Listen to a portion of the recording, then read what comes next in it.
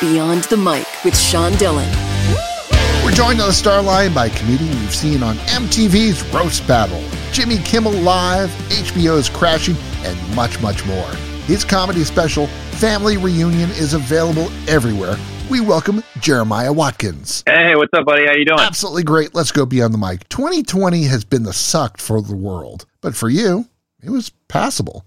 First, you have a brand new comedy special. Second, you're going to be a dad. Yeah, a lot of good things on the horizon and things happening right now. I tried to make the best out of 2020. Truly one of those lemons in the lemonade kind of thing. What are the lessons you were trying to learn before the April arrival of your son? I think that I continue to learn patience and how much being a kind person goes a long way, and I want to be able to instill that in my son.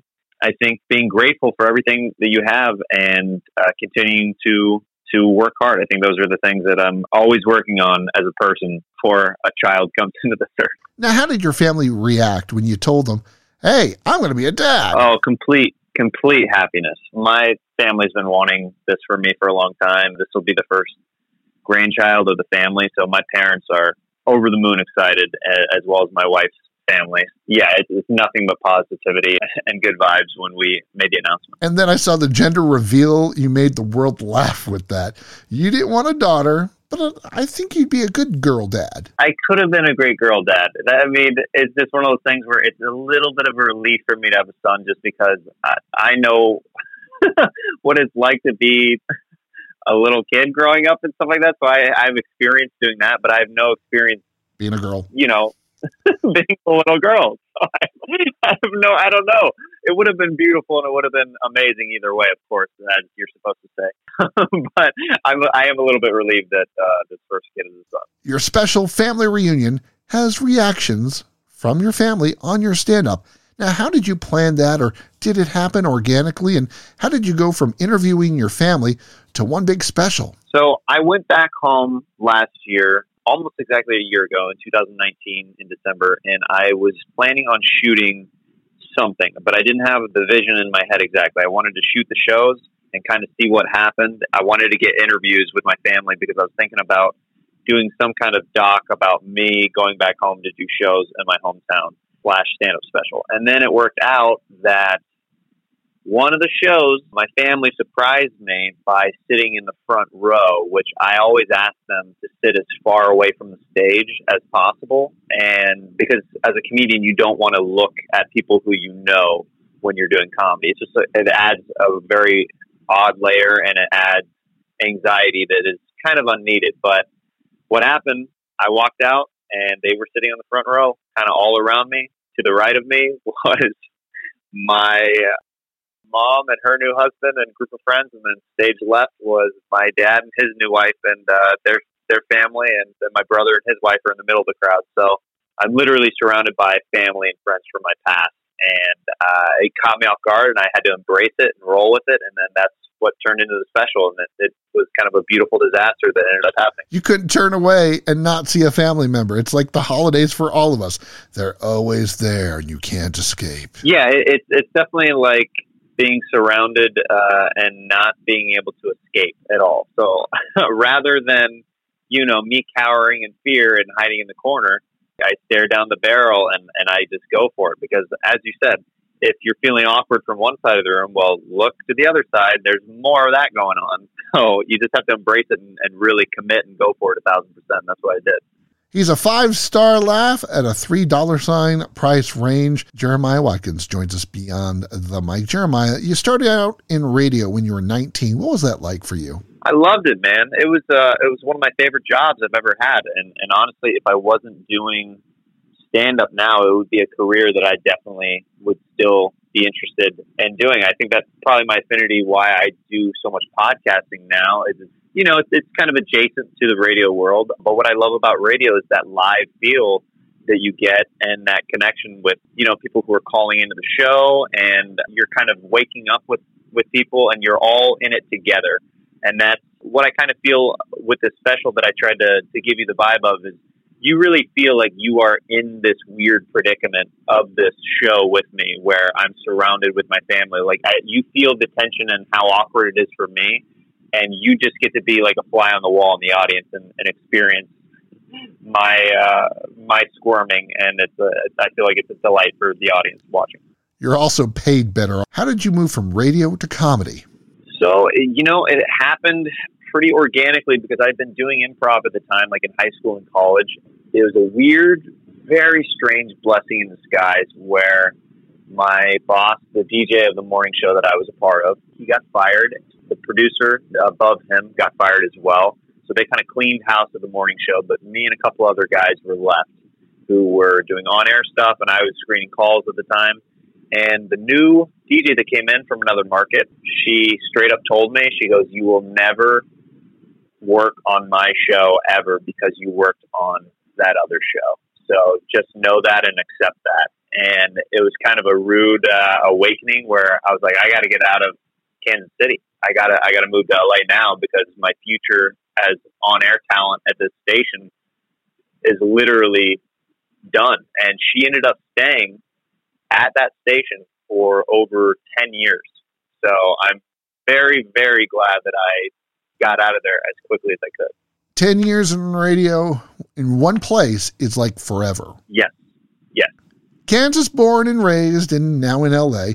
What's the big difference for you that people may not think of between Kansas and LA? I think just more the people, the way that they carry themselves. I think people are much more guarded out here in Los Angeles because I think because it's a little bit of a bigger city, you learn that you kind of have to be, because people are always looking for something from you out here in Los Angeles, where it's really refreshing when I go back home to Kansas or the Midwest or even the South, where that whole Southern hospitality really like kind of kicks in with like people holding the doors for you, just people being conversational outside, like saying hello, greeting, smiling, waving, all that stuff. Things that you would think would be second nature to a lot of people. When you're in LA or New York or some of these bigger cities, people kind of keep their head down and they keep walking. They're very specific to, they have an agenda. They're going directly to where they're headed, and they don't have time to meander. Where it's really refreshing when I go back home to Kansas, where I'm walking down the street and people are saying, "Hello, how are you?" And it's little things like that's the kind of stuff that I miss about living in a little bit smaller city than LA. Now talk about the confidence that you have to have creating jokes, putting them out there in a dog-eat-dog world of comedy. You could have a bit that you think is going to be great and it works great and it feels great, and then you put it out there and it bombs. That's like literally one of the definitions of being a comedian, being able to be flexible with that. Because for me, somebody who riffs a lot and jokes around a lot, like in the moment, works off the crowd, I can't tell you how many times audience members will come up to me after shows and tell me, "I love that one line that you said," or "I love this one moment that you had with this audience member." I was like, I just made that up tonight. Like, I've been working on years on these other jokes. So that literally happens to me all the time. And you just have to build up a thick skin and just be confident in yourself that at the end of the day, it's funny, and what you're trying to get across, sometimes you have to chip away at because other people aren't seeing it the way that you're seeing it. And that's how jokes really become refined. Like when an audience member gets to see the joke exactly how it is through your eyes, that's when the complete connection happens. And that's when a joke really starts to kill, is when it's full circle like that. From watching you, you are the master of the heckler. You pretty much say, well, you've opened yourself up to this, game on. Pretty much. It's one of those things where I never obviously seek that out at a show, but I will kind of let somebody know, it's like, if you want to go toe to toe with me, this isn't a fair fight exactly. Like, I do this every night. like that's like somebody trying to run a marathon who casually goes on jogs. You know what I mean? It's like, I do this all the time. I do this as a living. So like, I know the end result. So if you really want to do this, that's fine, but just know what you're getting yourself into. With many clubs closed, how special was it for you to have a special out there as a reminder of a moment frozen in time when Mom could come on stage and hug you, and we all were not 6 feet apart? It means the world to me, honestly. It's one of the reasons why I wanted to put this out there as a special, because it's a real moment in time that even right now with the pandemic and everything that's going on, an audience, like I'm still touring and doing shows occasionally, but like even me bringing my mom on stage, people would still be slightly uncomfortable with that now just because a new person is walking on stage. And you know what I mean? People are in their heads about kind of everything right now. And the fact that I got to do that with my family and they are a part of it and there's interviews with them, it's really cool. It's going to be one of those real special things that I look back on later in life, I think, and I'm going to be really proud and grateful that I made this happen. Now, some comedians are doing drive-in shows. Are you a fan of the Prius honking at you, either signaling that they like the joke or for the guy in front of them to sit the hell down? Right. I've done a couple of those shows, and they're not ideal. They can still be fun. It's just a matter of, as a comedian, you really, or just as a person, you have to rewire your brain entirely because your entire life you've known honks to be a bad thing, like danger or I'm mad at you or something is wrong. You have to convert that to, oh no, that means they like the joke. That means they like me. So it takes a second for your brain to kind of recalibrate that. But yeah, I'm grateful to do any shows, but that's definitely in one of the more odd settings that I've done while this whole pandemic has been going on, for sure, is some of those drive-in shows. His special family reunion is out now. Jeremiah Watkins joins us beyond the mic. In the 70s and 80s, it was being asked to sit down at the couch by Johnny. Then Dave and Jay. What's the sign for a comedian they've made it now? There's so many different levels now because there's so many different outlets and opportunities. I mean, right now, and a bunch of comedians have said this. I'm not unique to say this. It's just kind of a unanimous, agreed upon thing. I think if you do like a podcast like the Joe Rogan Experience, that's kind of like Johnny giving you the okay to come to the couch. I think that's one of those big stamps just because Joe is like, he's such a big figure and an important one in the comedy scene and what he's done, especially for LA comedy and the Comedy Store and stuff like that, helping with the revival of that club and the scene. That's one of them. Obviously, for me, getting a special out on Amazon Prime is such a huge accomplishment for me, and I'm super grateful that that's happening right now. And it's just going to lead to, more specials on whether it's on Prime or other platforms in the future. I feel like this is a big feather in the cap right now, and that's how I'm looking at it. And it's going to be a great launching pad to the next things to come. Jeremiah, time's running out, so it's time for the Rocky Nate. 8 random questions. Answer with the first thing that comes to your mind. There is no pressure. All right, let's do it. What makes your wife so special to you? How sweet she is, how kind she is, her sense of humor, so many things. Those are the first things that come to mind. What instruments do you play? I play saxophone most proficiently. I've played that the longest since 3rd, 4th grade.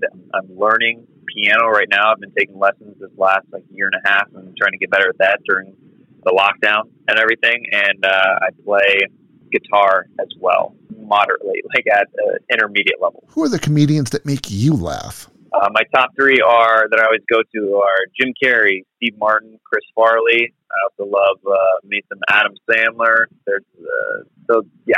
Do you remember the last music concert you went to? Ooh, that would have had to been, wow. It's been a minute since I went to a music concert. Oh, you know what it was? It was Run for the Hills, Run for Your Life. Iron Maiden. That was the last concert that I went to. You've got great characters that you have created. What's the favorite of all your characters? It's probably between Feminist Stacy and Shanks. Feminist Stacy, she's a blogger who is basically, she's triggered by everything. And it's real nice for you to have a male on the show today, but why couldn't you have had a female on the show? Really? Jeremiah's wife wasn't available to take this interview? Good on you. Wow. And then Shanks, he's an escaped prisoner. He's always in and out of prison. And he's just a fun guy to improvise as because he's just like this lovable prisoner that's mostly good-natured but has done horrible things in his past that leaks out into conversations. Hey, dog, it's real good to be on the program with you today. If you want to get some lunch or something, or maybe go on a date, I don't know, man. I just got out of prison, so it's one of those things like if you want to chill later, like we can go back to my mom's place, or we can go to your place, like. But just know, like, I gotta get out of this jumpsuit right now because I'm attracting people. I get this orange on, so if we can get like a jersey or something fly, that'd be dope. Where's the favorite comedy club for you to perform at? My favorite club to perform at is the Comedy Store in Los Angeles. There's some great clubs that are also on the road. I love that I got to do this special at my home club in the Comedy Club of Kansas City. There's great Hyenas in Texas. I love performing at those clubs, but Comedy Works in Denver is an amazing club. It's really good. Some of the clubs in New York, like the Stand and New York Comedy Club, those are all just a handful of the many great clubs that I like to perform at. The Punchlines are great in San Francisco and Sacramento. There's a lot of good ones out there. What's the most embarrassing moment of your life? Ooh, it's hard to say because as a comic, I've built up pretty thick skin where I don't necessarily get too embarrassed anymore.